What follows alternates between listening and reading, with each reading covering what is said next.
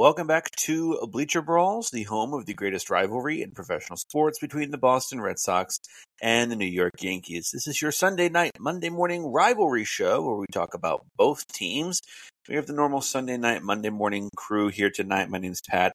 I'm hosting Luke and John talking about Red Sox and Yankees respectively. You know, you would think in an off season where not much has happened so far that we wouldn't have a lot to talk about. Well, Brian Cashman has given us a lot to talk about, and Luke has given us a lot to talk about. So we will have a full show here tonight, folks. I'm going to start, as always, with the segment we call First Pitch, checking in with these guys, see how they're doing. Luke, I have evoked your name, so I will go to you first. Give me your first pitch. It's Boston and New York sports fans are both in very similar places in a couple different sports right now. Like the Red Sox and the Yankees, both completely mediocre, and the Patriots and the Giants are both awful. Like perhaps the two worst football teams in the NFL. So as a sports fan, there's really for my part, there's really not much to get excited about for the first time in years. I mean, there's the Bruins and the Celtics, but I'm way more of a baseball, football guy. I always have been. So it's a little rough being a sports fan in the Boston and New York area right now because the New York, the Jets are hopeless too because they don't have Aaron Rodgers. So it's not the best time to be a sports fan. Luckily, we have so many streaming services out there, so there's plenty of stuff to watch if you're bored. But not doing that great. Mac Jones may have thrown his last pass as a Patriot today, and it was about the worst. It is bad a way to finish your career with a team as you can get. And I think both of these teams are going to have new coaches and new quarterbacks next season. So it should be an interesting NFL offseason too. John? Well, I think for so many years, I thought Belichick was really the genius, and it was all Belichick. And it's amazing that it turned out to be all Tom Brady, and that Belichick was basically a fraud. I thought there's no way he can screw up Mac Jones, and he managed to find a way to do that. So this has just been fantastic. Brady, most people really just are going to go down remembering Tom Brady as winning a Super Bowl with the Tampa Bay Buccaneers. And any memories of Tom Brady as a Patriot are really just going to be losing Super Bowls to the Giants, going 18-0 and then losing in the Super Bowl. So, and Belichick's just tarnishing his legacy day by day. And I don't think the Giants are getting a new coach. I think Dable's going to have another year. The Giants have been in that cycle of, new coach every 2 years, and it's been a disaster. And I think they're going to give Dable a little bit more time. Like he's going to get a chance to fix this thing. But that seat is getting a bit warm. Now, my first pitch, I was just going to go right into the Red Sox Rangers comparison that Luke has that he wrote on bleacherbrawls.com. It's amazing. I won't hijack that yet. I'll let Pat segue into the segment. So I will just address last week when we had this discussion where, my head almost exploded. I think Luke has pointed that out multiple times, and he's got a good point because if there was this level of frustration where you're not dealing with sanity and logic. If you guys ever seen that meme of there's a group of people in a pool and they're all swimming in their own pee and they're all pointing and laughing at the one guy who isn't swimming in their own pee, that's what I felt last week. The guy that wasn't swimming in his own pee and the guy swimming in his own pee was laughing at me. So with that, Pat, there's your segue into our next segment. I mean, I feel like you've done a good job. So we talked about this a little bit last week on the show, and John got to watch himself, bust steam through his ears on TikTok a couple of days later, where Luke, in the days after the Rangers winning the World Series, went, well, they're exactly like the Red Sox, and started to give us a player-by-player breakdown. And he was so chuffed with this idea and so proud of himself that he thought that he would dedicate his entire column last week to the comparison, going player by player and saying how the two teams are built exactly the same. I won't go through it exactly because not only was a lot of it brought up last week, but we're going to talk about it for a little while here. But some of these comparisons, he puts Corey Seager and Rafael Devers next to each other. He puts Adolis Garcia and Tristan Casas next to each other. He puts Evan Carter and Wilyer Abreu, which I think is probably the best comparison in the whole thing. Simeon and Story. Yes. Garver and Duvall. I can't wait to get into that one. So Luke, I'll go to you first. You're sitting there watching the World Series, and you're thinking, you know what? This makes me feel better about the Boston Red Sox. Yeah, well, not in the World Series. I mean, this was about halfway through the year when going into the year, I didn't expect anything from the Rangers, really. I thought they made bad signing. I thought DeGrom was a horrible signing and that was going to go bust, and then he got hurt. I was like, all right, just wait and see. I had vastly underrated how many really good young players they developed / acquired from other teams. They have, 7 guys in their lineup are cheap for the next few years and really contribute a lot. And Seager and Simeon are the workhorses for the most part. But then there's Garcia, and then there's everybody in the rest of that lineup is good. So, look, they're both teams that prioritize development at the cost of short-term success for a few years. We've seen the Rangers were bad for a few years, for several years until this year. Pretty much from the time they lost in the World Series in 2015, maybe? No, 2014, something like that. Until now, they were terrible. The Red Sox have underachieved have been bad for the last few years, not committing to long-term contracts while they're, taking a step back, knowingly taking a step back so they could develop players, not committing long-term contracts until they see what they can use from their system in the major league team. Both teams can develop positional talent, but can't develop pitching. The Rangers have Dane Dunning. The Red Sox have Brayan Bello.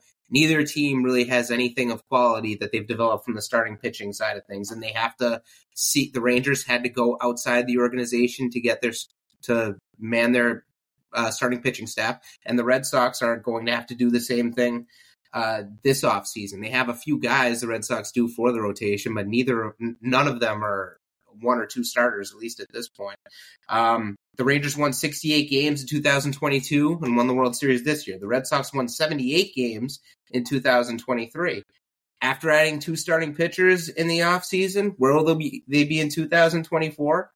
I think, seeing what the Rangers did this year makes me feel good about that, and that it's possible to make that kind of change, that kind of improvement, if you get the right pieces, if you have already done the developmental work on the front end of things. I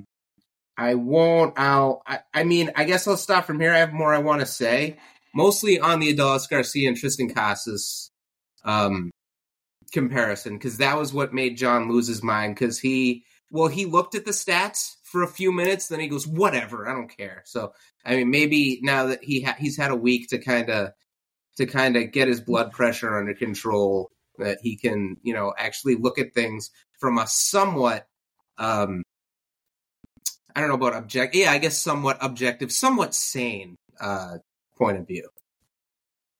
Go ahead, John. It's all you. I think it's really ironic that we're in a few minutes, or probably a lot more than a few minutes, knowing me how long Luke and I can talk. Luke's going to make fun of Brian Cashman for saying he thinks the Yankees are pretty damn good. And on the same day, something along those lines. And on the same day, Luke drops an article explaining why the last place Red Sox are just like the World Series winning Texas Rangers. Look, Luke really skims over the whole pitching thing. All right, yeah, there's lineup comparisons, sort of. We can get to that. But you really skim over pitching, because the fact that pitching is what tears this comparison to shreds. The Rangers went all in on pitching this year, and they did it by handing out bad contracts, or huge contracts anyway, long-term, high-money contracts, and trading prospects to stockpile pitching, which is what they did. They stockpile pitching. There's a lot of different pitchers that started games for the Rangers this year, and they cobbled together a pitching staff through the season, through long-term contracts, likely to be bad long-term contracts, if not bad already, and trading prospects. Two things you've repeatedly said you don't want the Red Sox to do. You don't want to trade all your prospects. You don't want to overpay for pitching. But you're going to have to overpay for starting pitching if you want to bring starting pitching in. If you can't develop starting pitching, you have to overpay for it to bring it in.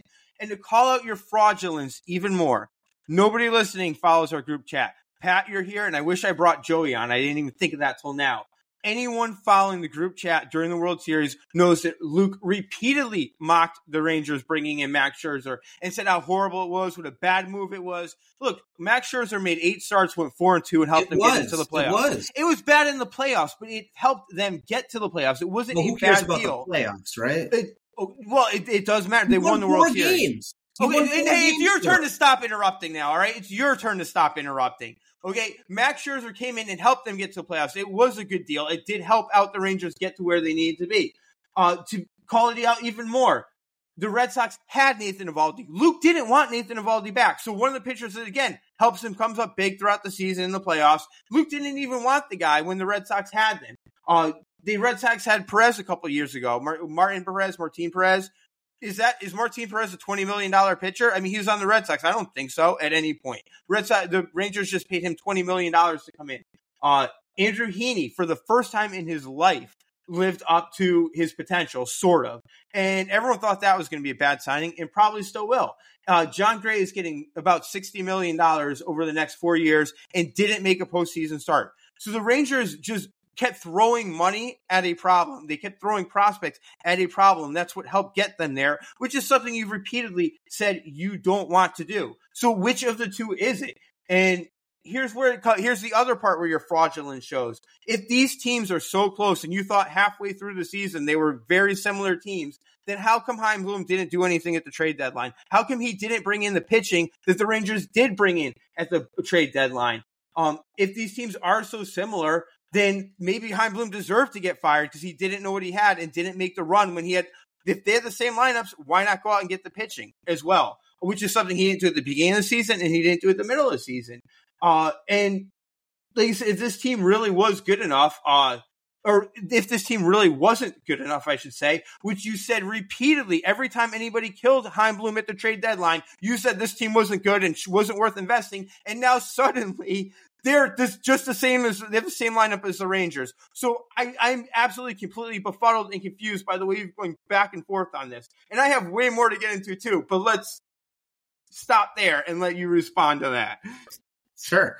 So, I mean, yeah, we've talked about it over and over again, but I've given my answers over and over again, and you keep asking the same questions. If this team was so good, Luke, why didn't Chaim Bloom add the pitching? Look, they're similar. There's a lot of similarities, mostly with the offense between the two teams, but philosophically and the genetic makeup of their team, it's very similar. It's not exactly the same because the Rangers got a 2-year head start on the Red Sox. When the Red Sox were, in the ALCS in 2021, the Rangers were already a few years deep into prioritizing, development. We're gonna be bad for a while. So they didn't start spending until really spending big until they got Seager and Simeon before 2022. So, and you said, well, Texas, they put out a lot of bad contracts, and that's why are you saying they won the World Series because they ponied up some bad contracts for pitchers? That's what it seems like you're saying. So I'm saying there were bad contracts. Like those contracts are going to look horrible in the future. Like, sure, they worked this year, but they are going to look horrible in the future. I think we can all agree on that, right? Which is something you said you don't want the Red Sox to do. But it's like I don't agree with. So I'm saying I love what the Rangers did developmentally speaking. They spent money on pitchers. So philosophically, that's what the Red Sox have to do. The Rangers made bad decisions on pitchers. They threw a bunch of money at Jacob deGrom. Everyone knew that was a horrible idea. That was why I was like at the beginning of the season, like the Rangers are screwed because they signed Jacob deGrom for 5 years. That's going to really hurt them. Like not even down the line right away. And he did. He started 8 games, I think, for them this year. Horrible move. And the other starting pitcher they got was Nathan Eovaldi. And did great this year, but he's Nathan Eovaldi, so he missed a good 6 weeks of the season. And so they didn't have deGrom, they didn't have Eovaldi, and then at the deadline, they had no choice. They had to get more pitchers. They got Jordan Montgomery. They had to give up, I don't know what they gave up for Montgomery. They got Max Scherzer. I think they gave up a couple good prospects for Scherzer. I didn't love the Eovaldi signing because of his injury history. I didn't like the Scherzer. I didn't like trading for Scherzer just because I don't think you can depend on him. I mean, anyway, I agree that, I said both teams have to spend their money on pitching. The Rangers had to spend their money on pitching because they didn't have any in-house. The Red Sox will have to do the same thing. I don't want the Red Sox to sign injury risks. I want them to make better decisions with the starting pitching in the offseason so that they don't have to trade for more pitchers at the deadline. If they have to make additions at the deadline, I think they will now. As far as the Chaim Bloom thing, I've said over and over and over again, yeah, the Red Sox weren't good enough to be trading away assets for starting pitchers because they were not a good enough team at that point. I didn't say they were as good as the Rangers were this year. In 2023, the Rangers and the Red Sox were the same team. I'm saying they have a lot of similarities, and they're made the same way. Like they have the same makeup pretty much. But the Rangers got a head start on the Red Sox. They were already at the point where, all right, we got all the offensive pieces we need. Let's spend on pitching. And they didn't make the right moves in the offseason, but they were able to get enough pieces at the deadline because they were there, because they had enough firepower in the lineup. Mostly in the lineup, well, throughout the team, really. Mostly because of how well they did developmentally speaking. But how many, you want the Red Sox to make smart moves and signing free agent starting pitchers, but how many free agent starting pitchers over the past couple of years signed to anything more than like a 3 or 4 year deal? They all get hurt. You pay big money and then they end up getting hurt. We've said repeatedly this season, starting pitching is just like these arms are waiting to explode. So you have to just stockpile starting pitching, which is what the Rangers did, which is great in the short term, but in the long term, it absolutely is going to screw them. Like for a team that's never won the World Series, that's great. For a team like the Yankees that are basically cursed, it would be great to do something like that. But if you're going to sit here and repeatedly say you don't want to mortgage the future, then which of the two is it? Because you're either going to have to stockpile starting pitching like the Rangers did, or you're just going to be constantly chasing your tail like the Yankees have been these past couple of years. Like it's going to be one or the other as far as starting pitching is concerned. I don't understand what you're saying. Like they get hurt. Jacob deGrom always gets hurt. So you don't sign a guy like Jacob deGrom. You make a better signing than that. I'm not talking about Jacob deGrom. Like that was bad. Everybody agrees that was a stupid move. But like Eovaldi, for instance, sure, he's going to miss a couple starts, but he's not going to miss the entire season like deGrom. Like that's just something like you get Eovaldi because you know he can pitch in the postseason. You know he'll be there on and off throughout the rest of the season. And now you're just going to keep stockpiling pitchers and bringing pitchers in and making trades in order to get all those starts, to get 162 starts and before you get into the playoffs. So that's what I'm saying. You're going, if you need to fix starting pitching through free agency and trades, you're going to be paying through the nose with money, long-term deals, and prospects. I mean, maybe if you get Yamamoto, who's 25, and then you get Aaron Nola, who's 30, but he's been a horse. He's started 32 games, I think, the past 3 or 4 years. There's a way better chance of them staying healthy than if you get deGrom and Eovaldi. So if you make smart moves, then you don't have to necessarily stockpile them. You don't have to bring in. I think they should bring in two really good starting pitchers and then maybe a third or something like that. And if you get more injuries, you do what you got to do as the season goes on. But I don't see the Rangers. I think the Rangers made a mistake getting deGrom, and I thought they made a mistake getting Eovaldi because he can't hold up over the season. I mean, that's great. They made the moves at the deadline. They were just going for one championship, so they were fine giving up what they gave up for Montgomery and Scherzer. But I think, if the Red Sox get starting pitchers that get hurt, that sucks. But, it's just, that's more of it didn't work out. They're not getting guys who are known to get hurt for long periods of time every single year. I don't think it's a matter of you got to stockpile pitchers because they're going to drop like flies. Starting pitchers are getting hurt all the time now, yeah. but Jacob deGrom's going to get hurt, and Nathan Eovaldi's going to get hurt. So you can make smarter decisions so you're not in that situation.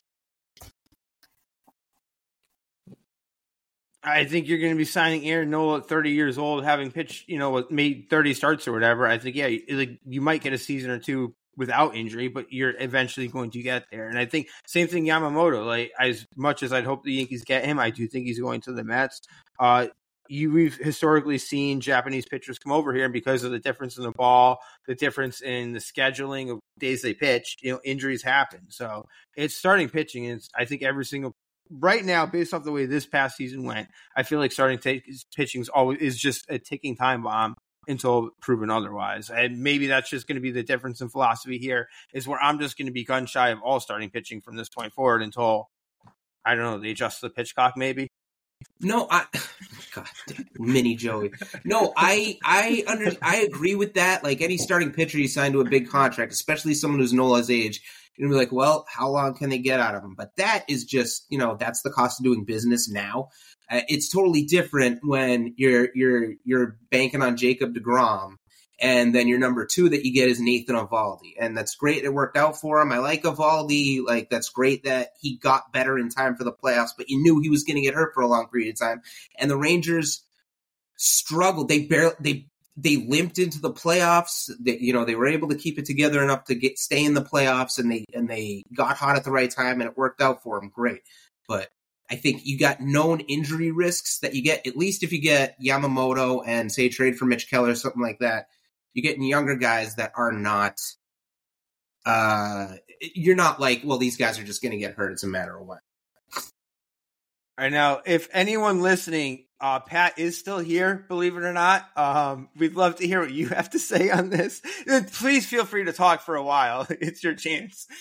Well, listen, as much as I would love to pipe in, I'm going to really just hit you with one thought, and then we got to move on because we're a third of the way through our agenda and a third of the way through our runtime. But I will say, completely separate from Luke's thought, I was thinking during the World Series, not back in May or whenever when Luke claims he came up with this, I was thinking a couple weeks ago, watching Jose Leclerc and Josh Sborz pitch in damn near every game for Texas in the World Series, or the playoffs in general. I felt like every time I looked up, it was one of those two guys. It was definitely giving me Chris Martin and Kenley Jansen vibes. Just like, we have our two guys, we're going to ride the hot hand, and they get to go golfing next week. So, like, we are just going to burn them into the ground. And so I think that's what you need is you need the long inning arms, and then you hope that you get to those guys back into the bullpen. I am going to move on, however, because I've been just chomping at the bit for the past week to talk about this Yankee stuff. John, you said that Cashman said, I think we're pretty damn good. He did not say that. This is a family-friendly show, so I'm not going to say what he actually said. But what he actually said was, I think we're pretty effing good. That was the first thing that came out of his mouth in this press conference. That was his opener, okay? This is a team that barely finished above 500. They had like a good last week of the season and got themselves over the hump. This is the worst team in 30 years, the worst team in Cashman's tenure, and a team that hasn't made the World Series going on 15 years now. John, do you think that the Yankees are pretty effing good? You're muted.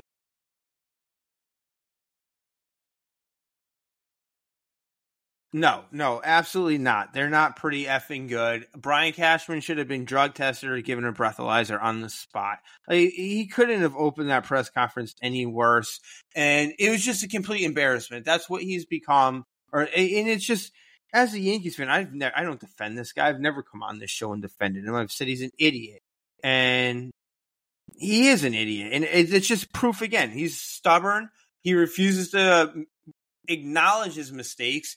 And then there's a few other things, and you guys can rip him for this all you want, but it's just, it drove me insane to sit there and listen to him talk about Joey Gallo. Like, oh, well, Joey Gallo, the Dodgers wanted him and they made the playoffs, and the Twins wanted him and they made the playoffs. Well, he was terrible with both those teams, and I don't even think he was playing in the postseason. He was just absolutely awful. And to sit there to defend that move, it was just you can't defend it. It just made him look so stupid and petty. And the other one that just really blew my mind, and why would you even bring it up, is where he talked about Sonny Gray. Well, like, Sonny Gray was a really good pitcher in Oakland, came to New York and bombed, and then left New York and got better. Why was that? Well, he went on the C2R2 R2C2 podcast, or whatever that is, Rucco and Sabathia's podcast, and said that the reason why he struggled in New York was because they kept telling him, throw your slider, throw your slider. He's like, dude, I got 6 pitches. Like, I like to pitch like how I'm feeling that day, what pitches feel strong. And they're like, no, just keep throwing your slider.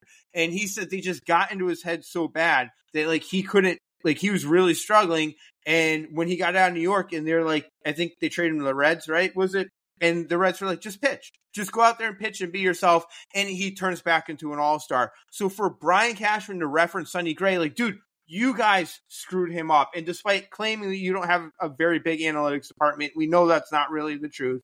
And you bring up a guy that you screwed up and got better when he left. It's just, like, somebody else take the reins from this one, because I'm going to snap worse than I did last week if I keep going on about this freaking idiot Cashman and the dumb stuff that comes out of his mouth.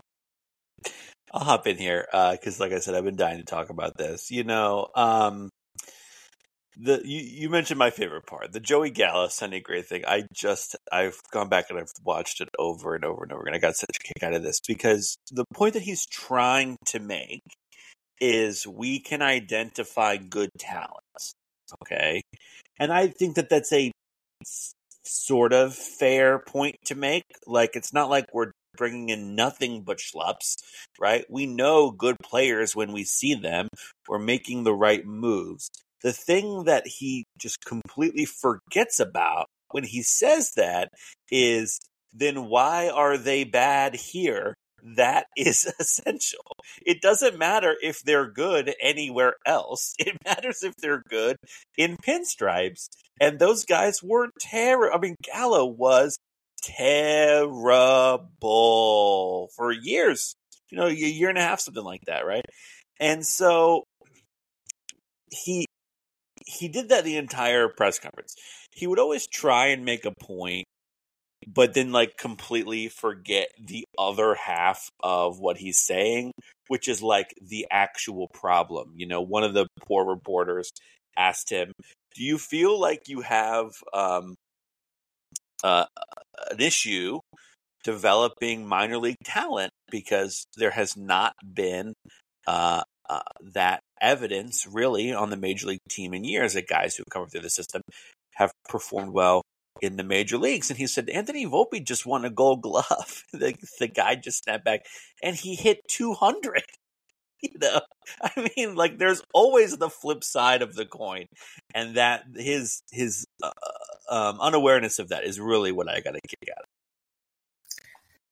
I thought he represented the team awfully in that, and I felt like he said BS like 15 times in 20 minutes. He kept saying it over and over, the BS word, like the non-bleeped one.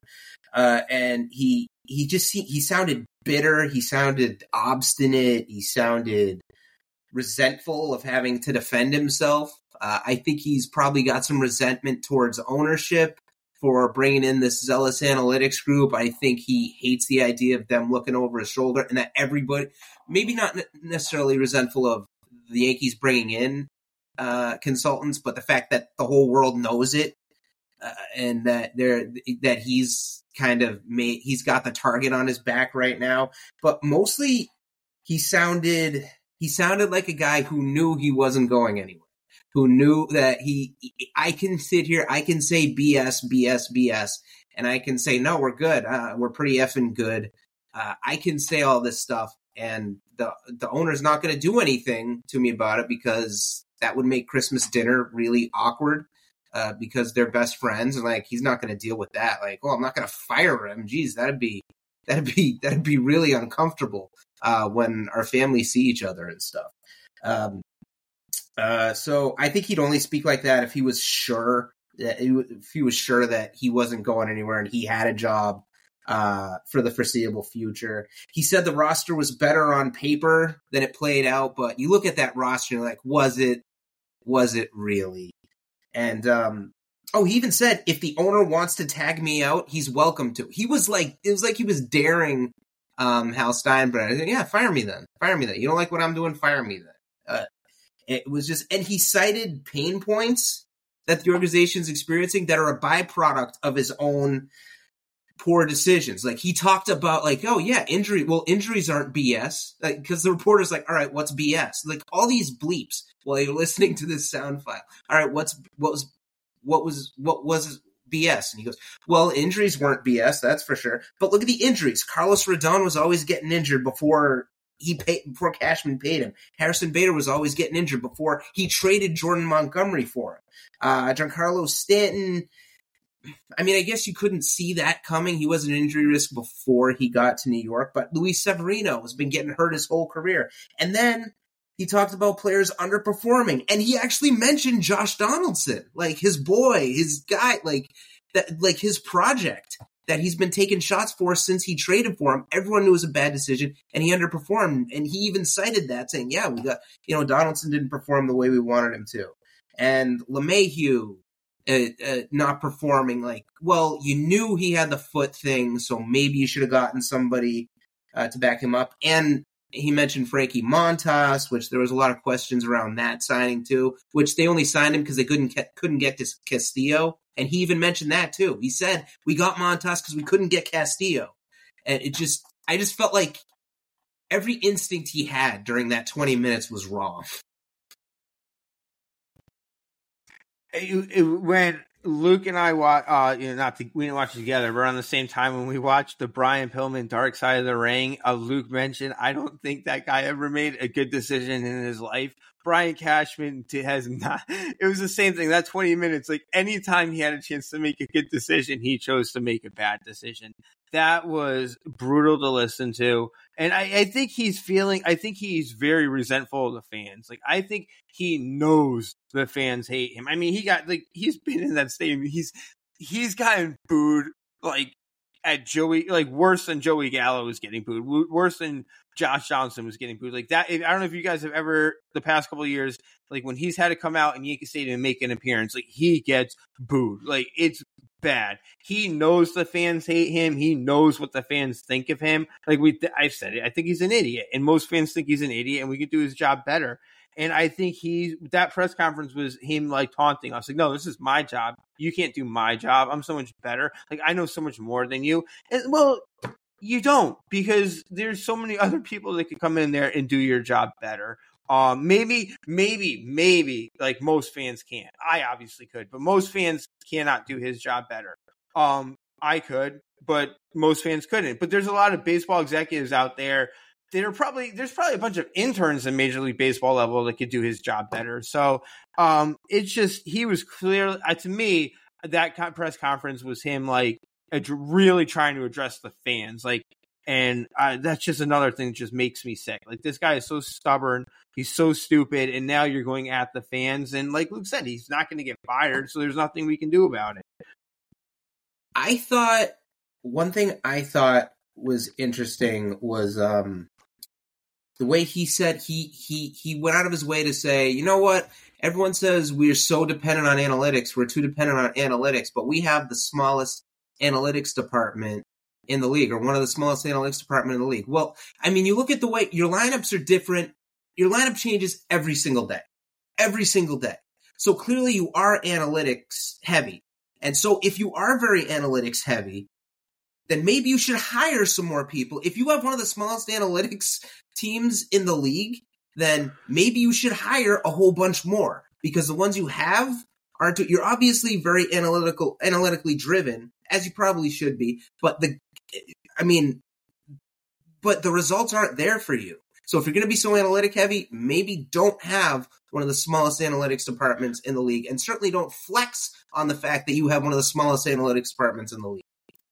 But that can't be true. Like, I don't know if that's true, or there's some kind of disconnect here, because a few years ago, I think it was Bob Klapisch wrote a book called All Roads Lead to October about the Yankees, where Brian Cashman was interviewed and quoted in this book talking about like how analytics driven they are and how this great analytics department they have. So like I don't know, around 2020 or 2019, whatever, you do this whole book about how great you are and how smart you are. And like you're quoted in it saying how this great analytics department you have. And now that you're catching heat for this analytics department being absolutely horrible, suddenly you don't have this big analytics department. So there's some kind of disconnect there where I don't know if maybe he downsized over the past couple of years and just didn't tell us. But I don't know how you go from a book a couple of years ago saying we have this great analytics department that delves so deep to now like, oh, no, we don't. And just this guy's full of it. He really mourned the loss of their third base coach to the Mets, too. You notice that? Mendoza being hired by the Mets. So everyone was telling me this guy's going to be a manager. Well, maybe you should have made him your manager and not stay with Aaron Boone for so long. Yeah, that's the thing is he's always talking about like how great people are in other places, which doesn't make any sense. Yeah, right? Like, he's such an idiot. This guy is such an how can you do that? Mendoza's going to be a great manager, Like, well, then why did you let him go? I don't understand. Look how great Montgomery started in the postseason. Like, he pitched 4 innings for us in 2020 in the postseason, and that was it. Look how great he is in the postseason for the Rangers. When Mike Maddox got a hold of him, man, he fixed that guy. Those reporters dropped the ball there because I didn't hear one question about Jordan Montgomery, and I don't know how they let that get by. That's almost like the least heinous of the offenses. I mean, at the time, I didn't think that the Montgomery. I'm totally blanking. Montgomery, Harrison Bader, and I defended Harrison Bader. Thank you. Right. I don't think it was the craziest thing, especially because they were also apparently trying to get another starting pitcher from the Marlins at the same time, and that fell through. Like, it wasn't Josh Donaldson. Everybody instantly went, what? And he was just trying to get Gary Sanchez out of there at that point. So he's this sort of cycling through thing that he knows what good players are. We all know what good players are. We all watch baseball, The issue is, can they play well in New York? Can this New York team be any good when all these people suit up at the same time? And that's definitely the problem right now. I knew trading Montgomery was a bad idea. Okay, you were just hating on the Yankees. Folks, we were supposed to play a game tonight, and as soon as I transitioned off of the Red Sox Rangers comparison, I got messages from both of these guys that said, "Can we go back?" And so we're gonna go back. I'm gonna go do my taxes or fold my laundry or something. I'll just kind of let these guys go at it for the last 20 minutes because they have so much more they want to say. We'll push the game to next week. We were gonna have a fun fantasy draft that we'll do next week instead. With that being said, if you are already exhausted by the Red Sox Rangers talk, we'll see you next week. Thank you for listening. Make sure to subscribe on all the places you subscribe to Bleacher Brawls. All right, fellas, go ahead. Whoever wants to jump in first, I don't care. Well, let me ask first one question. It's really not related to this. It is Rangers related though. So before I do, so it's for you too, Pat. Don't go fold your laundry just yet. What's your opinion quickly? What is the opinion of both of you? Is Adolis Garcia a superstar? Yes, I would say so. I would say now. I think that his playoff run, his really dominant playoff run, I think kind of cemented that. He's definitely one of the most fun players to watch, I think, at the league at this point. And I think that is an essential part of superstardom. Yeah, I think he really took the next step, and it's a shame he got hurt in the playoffs because if he played every game in the World Series, I think he would have had a couple more memorable moments, which would really cemented him there. I think he would have been the World Series MVP.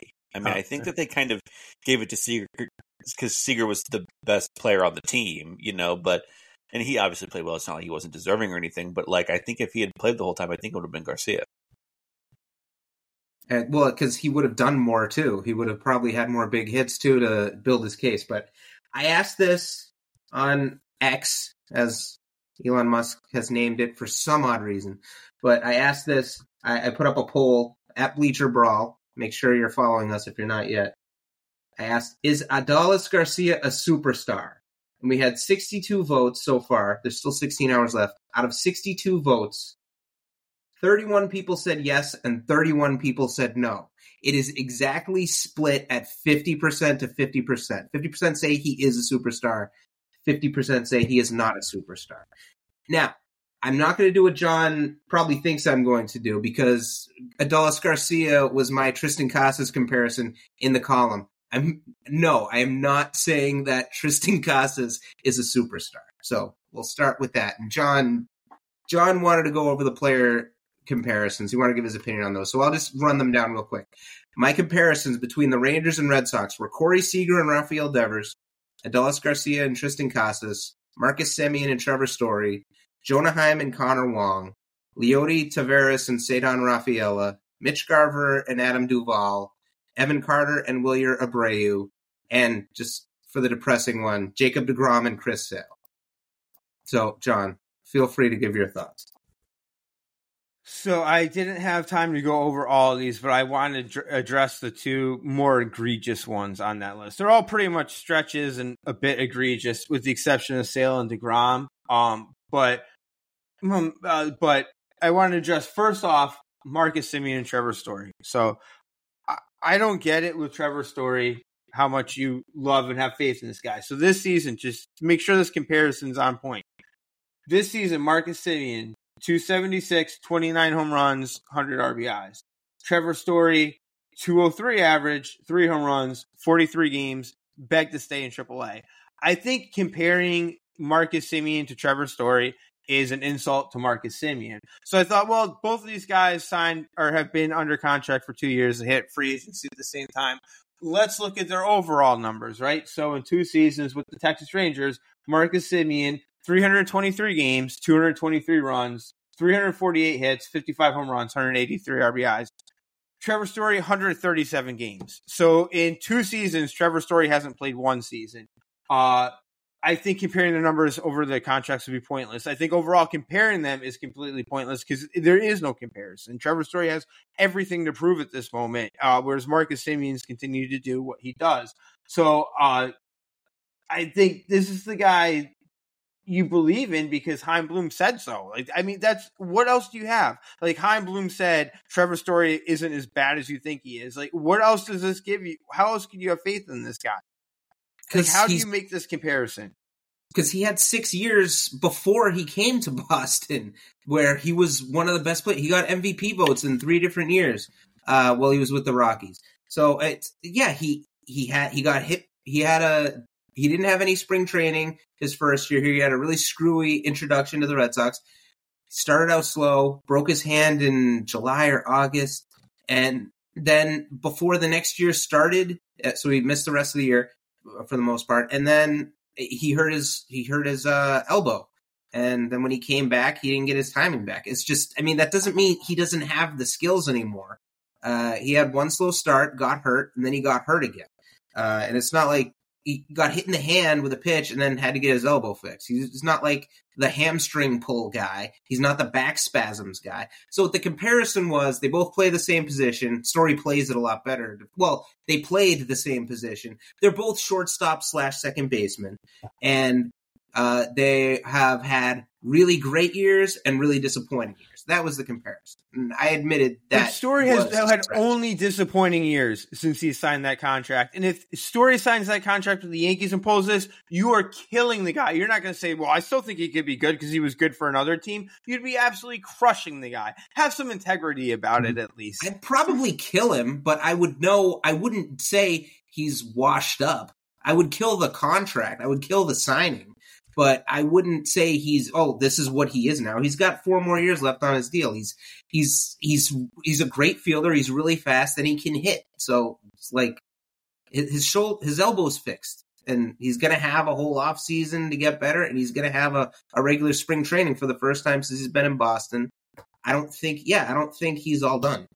And he's going to have a whole bunch of more injuries coming this season. But let's get to the main event, the one everybody's here for, the one that we previewed last week. We had the contract signing, which resulted in us hitting each other with chairs and someone getting slammed through a table. Tristan Casas, Adolis Garcia. I think this is just a complete stretch. I think Tristan Casas has the potential to be a good player. But to compare the two just after a half a season, I started looking at Baseball Reference because I wanted to pull some stuff up. And did you know through age 23, I realized that Dallas Garcia wasn't playing the Major League Baseball at age 23, but we can take some similar looks. Baseball Reference, they'll say similar batters through age 23. Some of the batters pulled up in the top 10 were Ike Davis, Travis Lee, and Chris Davis to compare to Triston Casas right off the bat. And Pat, please, I'd love for you to pull up Baseball Reference and fact check the stats I'm about to pull up. So if you pull up Triston Casas' page, I'd like you to take a look, and I'm going to give the stats so everybody knows the stats that I'm giving are fact checked here about Triston Casas. His rookie season apparently was just the most amazing rookie season of all time. He's a future MVP. Now just a future MVP candidate. So Triston Casas' rookie season, 101 games, 64 runs, 25 doubles, 24 home runs, 65 RBIs, only 62 strikeouts, 282, slash line of 282, 388, and 599. Pat, am I wrong? Yeah. Oh God, you're right. I am. No, Yeah, you're right. very You're right. much I am. You're right. You're right. I am wrong. I'm sorry. I was looking at Bob Hamlin's rookie season numbers. What a bit. A very well orchestrated ruse. And those are all better. Those are all better than Triston Casas's. All right. So I'm sorry. Those were Bob Hamlin's rookie numbers that just happen to be better than Triston Casas's. So all right, here for real. 137 games, 81 runs, 142 hits, 27 doubles, 24 home runs, 84 RBIs, slash 277, 352, 46. Oh, it's not Triston Casas again? Marty Cordova. So that's wonderful that Triston Casas had a half of the season. And I'm not saying he's going to be a washout. I'm not saying he's going to be Bobby Dahlbach or Michael Chavez, but to compare him to a Dallas Garcia at this point in his career is just completely absurd. Insanity. Okay. I thought you were going to come with a lot more heat than that. So, all right. So this is going to be pretty easy. So yes, they're different. Pretty easy. So I'm sorry. So are you comparing? You're defending Bob Hamlin? Or wait, are we comparing Bob Hamlin to Dallas Garcia or Triston Casas? Just I know there might have been some confusion there. Right after Casas, I'll defend Bob Hamlin. Sure. So Casas and Dallas Garcia, they're clearly very different players. They play different positions. Garcia's a really good right fielder. Casas has not been a good first baseman so far. But look, the comparison, they're both power hitters who strike out a lot. And now this year, Dallas Garcia walks a lot too because his plate discipline's gotten a lot better. And they have similar production, really. And if you look at the slash lines, you'll be really surprised. Like, look, Garcia became a superstar in 2023. He had 2 great years, really good years before 2023. But I think we all agree he took the leap to being a superstar in 2023. Casas is a rookie that is on the rise. You can't say he's a star yet, but I think he's on the rise to being a star, definitely with the potential to being a superstar, because you don't see that many rookies start out as good as him. You really don't. Like, yeah, there's the outliers, Bob Hamlin, Marty Cordova. They both won Rookie of the Year. But you see the way Casas, his plate discipline, I think really sets him apart from so many rookies. And look, singular moments are telling. The clutch home run off Spencer Strider, a 410-foot bomb to center field at Fenway, an opposite field 435-foot home run off Logan Webb in San Francisco, to left center field 435 feet off Logan Webb. And in his rookie year, in 154 games, this counts the cup of coffee he spent in the majors last year too, he's already hit home runs off Garrett Cole, Kyle Bradish, Spencer Strider, Logan Webb, Luis Castillo, 2 off of Max Scherzer in 1 game, and Chris Bassett. So, I mean, he's definitely profiling like he's going to be a really good hitter, but to go beyond that, look, last season, so I'm agreeing, Casas is not where Dallas Garcia is now, that he's trending towards that kind. He could very well be that kind of player. This year, 2023, Casas had a higher average on base percentage, OPS, and OPS plus than Garcia. And if you want to get your world rocked even more, look at their second half splits. Casas was way better than Garcia in the second half. Like his average was about 100 points higher. He was just way more productive than Adolis Garcia in the second half of 2023. Feel free to look it up if you don't believe me. But that was where my eyes really popped out. So Casas had a better second half. Garcia definitely had a better first half. But for a rookie, when your second half is so much better than your first half, really the last 4 months of the season, that is a really encouraging sign, because he obviously struggled in April and the beginning of May, and then he figured it out. He found his major league swing. And I think this time next year, you won't be able to bring yourself to say it, but you'll be looking back being like, oh, geez, Triston Casas is, he is a star, and he is right about at that level. As I pointed out a minute ago, you keep telling me how great his rookie season was, but I'm bringing out guys that nobody remembers who had very similar rookie seasons. So it's not anything special. It's not outstanding. Like Aaron Judge had an outstanding rookie season, like an all-time rookie season. Triston Casas did not have that. To me, this is just a complete. Again, this is a complete stretch. I think you're just looking for anything you can kind of look for. And I'm not saying Triston Casas is going to be Bob Hamlin. He'll probably be better than Bob Hamlin. But I would say, trying to make this comparison. You did just say that, actually. Well, anyway, what I am saying, and I'm going to go on record, and I will go down in history as saying this. I think this comparison that you're making is very true to your character, because it's premature. I think you prematurely came to that conclusion, and I think that speaks volumes about who you are. Having to listen to that, and that's what made me snap last week. It was insulting to listen to, and I think anybody that heard it and really listened to it just became stupider, because this is a guy that, again, it's his rookie season, half a rookie season. He played, and yeah, that's great that he had a good second half. Maybe it was legit, or maybe it was just because the Red Sox were in competition and he just saw nothing but fastballs. I mean, he saw more fastballs than Derek Jeter's ever seen. So, and that's why he was able to get all those. Who was hitting behind Triston? Now suddenly who doesn't like that one, huh? He didn't have Gary Sheffield and Alex Rodriguez hitting behind him. He had Wilyer Abreu. He had Trevor Story. Christian Arroyo hitting behind him. Saw so many fastballs. So much protection. And teams are just like, well, the Red Sox season's over. Let's just get out of here and throw nothing but fastballs. And that's all Triston Casas saw. I want to see him hit a breaking ball. It's going to be Pedro Serrano out there.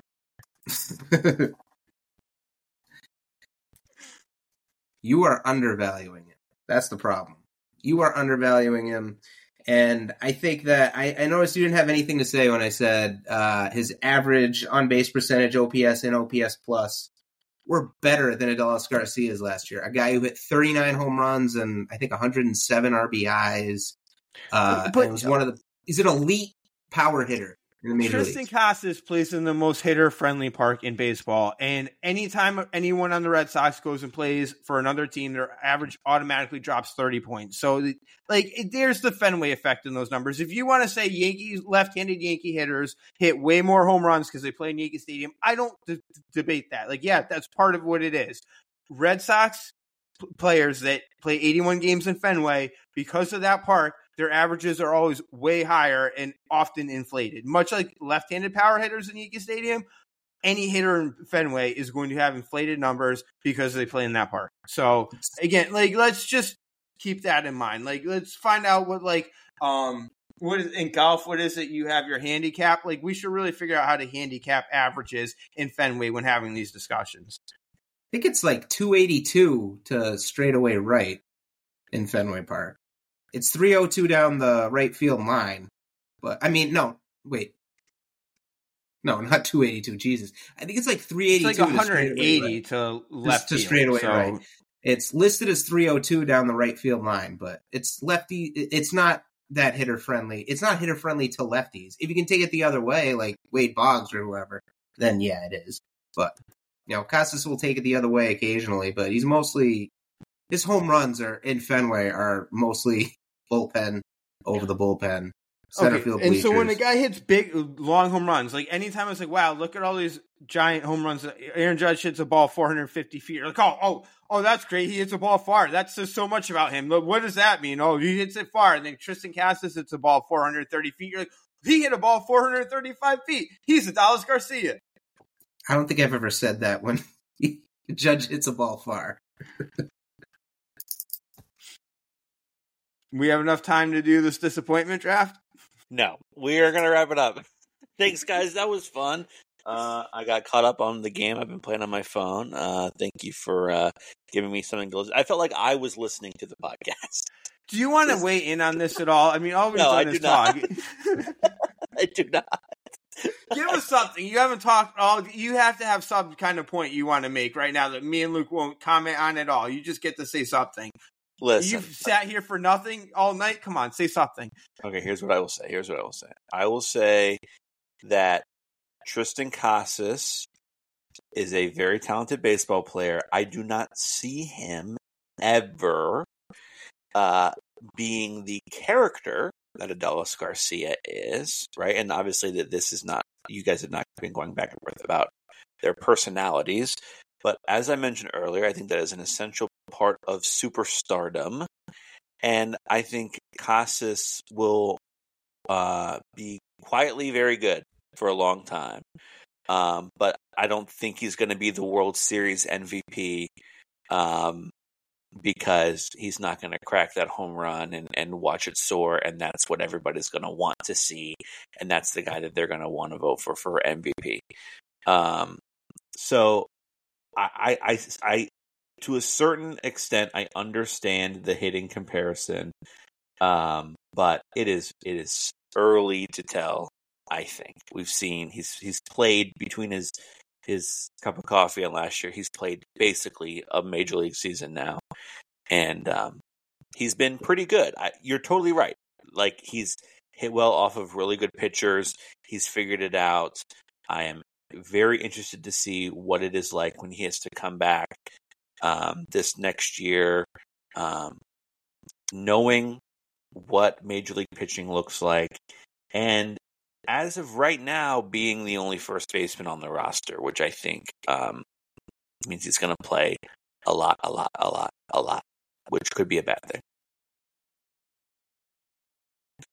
Well, I think, yeah. I mean, they weren't. I think he should have gotten more at bats against lefties last year, and he did sit a lot. Muscle him into that a little bit, but he still did really well in like 130 games or something like that. Did you see Killers of the Flower Moon yet, Pat? You didn't? I have not. I went to the movies today, but I saw Scarface because they were showing it for the 40th anniversary.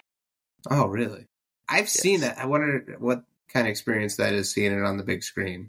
It's one of those, like, I saw in high school and was like, this is freaking amazing. You see it as an adult and you see it as like, all right, it's so 80s up. Like, they really 80s the hell out of that. So it's like, good. I mean, it's still a fun watch. My big takeaway was, if I had all of that money and all of those women and all of those drugs, I'd be a lot happier than him. Yeah, I mean, he really he couldn't take it. I'd be living the life, dude. I would not have a problem with that at all. Do you think they'd be able to convert Scarface into 3D? Because I think that would be a pretty cool experience.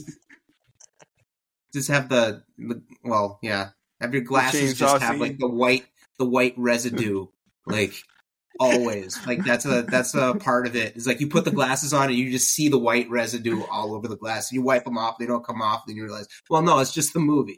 There's just Coke everywhere. But I saw Killers of the Flower Moon Sunday. It was excellent. It was 3.5 hours long. It was excellent, but I don't know that I can recommend it because it was the most depressing 3.5 hours I have ever spent in a movie theater. And every time you feel like things are going to turn around and it's going to start getting a bit more upbeat, it twists on you again and it gets even more depressing. Yeah, it's been a tough one to schedule in because 3.5 hours is rough. It's hard to make time for that. And also we have like AMC A-list, which is the, like, you get to go as much as you want. You pay $25 a month or whatever. But our AMCs are half an hour away. And so it's an hour round trip on top of the 3.5 hour movie. So it is like a legitimately difficult thing to schedule. Yeah. The one other thing I will say on this pod is I'll plug my my piece on the website from the other day. I called it, I think, the Sports Documentary Sampler. 2023 has been a pretty good year for sports documentaries, and I just chose a couple. One thing, thinking back on that piece, I don't think I made clear is that Stephen Curry documentary is actually like pretty bad, but I'm just recommending it to people who like him and like basketball. But the other two on that list are pretty good, and I would recommend them. What was bad about it? Like I said, at one point, I wrote this in the piece. At one point, they reference a play, and then they just show a completely different play, and that's like, I don't know how did everybody miss that? You know, like how many people watched that and went, that's not what's happening on the screen at all. That kind of stuff kind of got on my nerves. That's like a good plug. Like, if more people hear that, I think people probably watch it just to be like, this must sound like a train wreck. I've got to see this one scene anyway. But what I will say about your column is that Yogi Berra's niece has got a lot of nerve. Lot of nerve. That's all I'll say. And then the last one is that's the Yogi Berra one he's referencing. But then the last one is a documentary called BS High. It's on HBO Max. It is very, very good about the Bishop Sycamore football team. Sounds amazing. For a school that did not exist. It was one of the most repulsive things I've ever watched in my life. And so go check out the column and go check out those movies depending on your interest in those subjects. Okay, folks. 2 topics. Somehow we still reach the hour mark. We're going to wrap it up. We're going to have that fun draft next week. In the meantime, we'll have the midweek show. John's hosting this week. Lots of fun stuff going on everywhere you find Bleacher Brawls. TikTok, Twitter, bleacherbrawls.com, YouTube channel, all those places. You can find Bleacher Brawls. Hit subscribe or follow or whatever the button is on each of those different apps. This podcast, you can rate us 5 stars, leave us a nice review. Always appreciate that. That's a great way to help us out. Hit subscribe, and the episodes will just come straight to your phone. So as we have our kind of funky off-season schedule, every time we post, it'll go directly to your phone. And this is, when breaking news hits, we're going to be there. We're waiting for it. We're ready for it. So we'll be there to cover it. I think that's all we got. I'm going to log off. So thanks, folks, for listening. Thanks for being here with us through the off season. My name is Pat for Luke and John. Signing off. We'll see you guys next time. Bob Hamlin was great. All right, folks, that's the latest episode of Bleacher Brawls. Thanks for tuning in, for rating us 5 stars, and leaving us a nice review. And don't forget to check us out on bleacherbrawls.com, on YouTube, and on Twitter.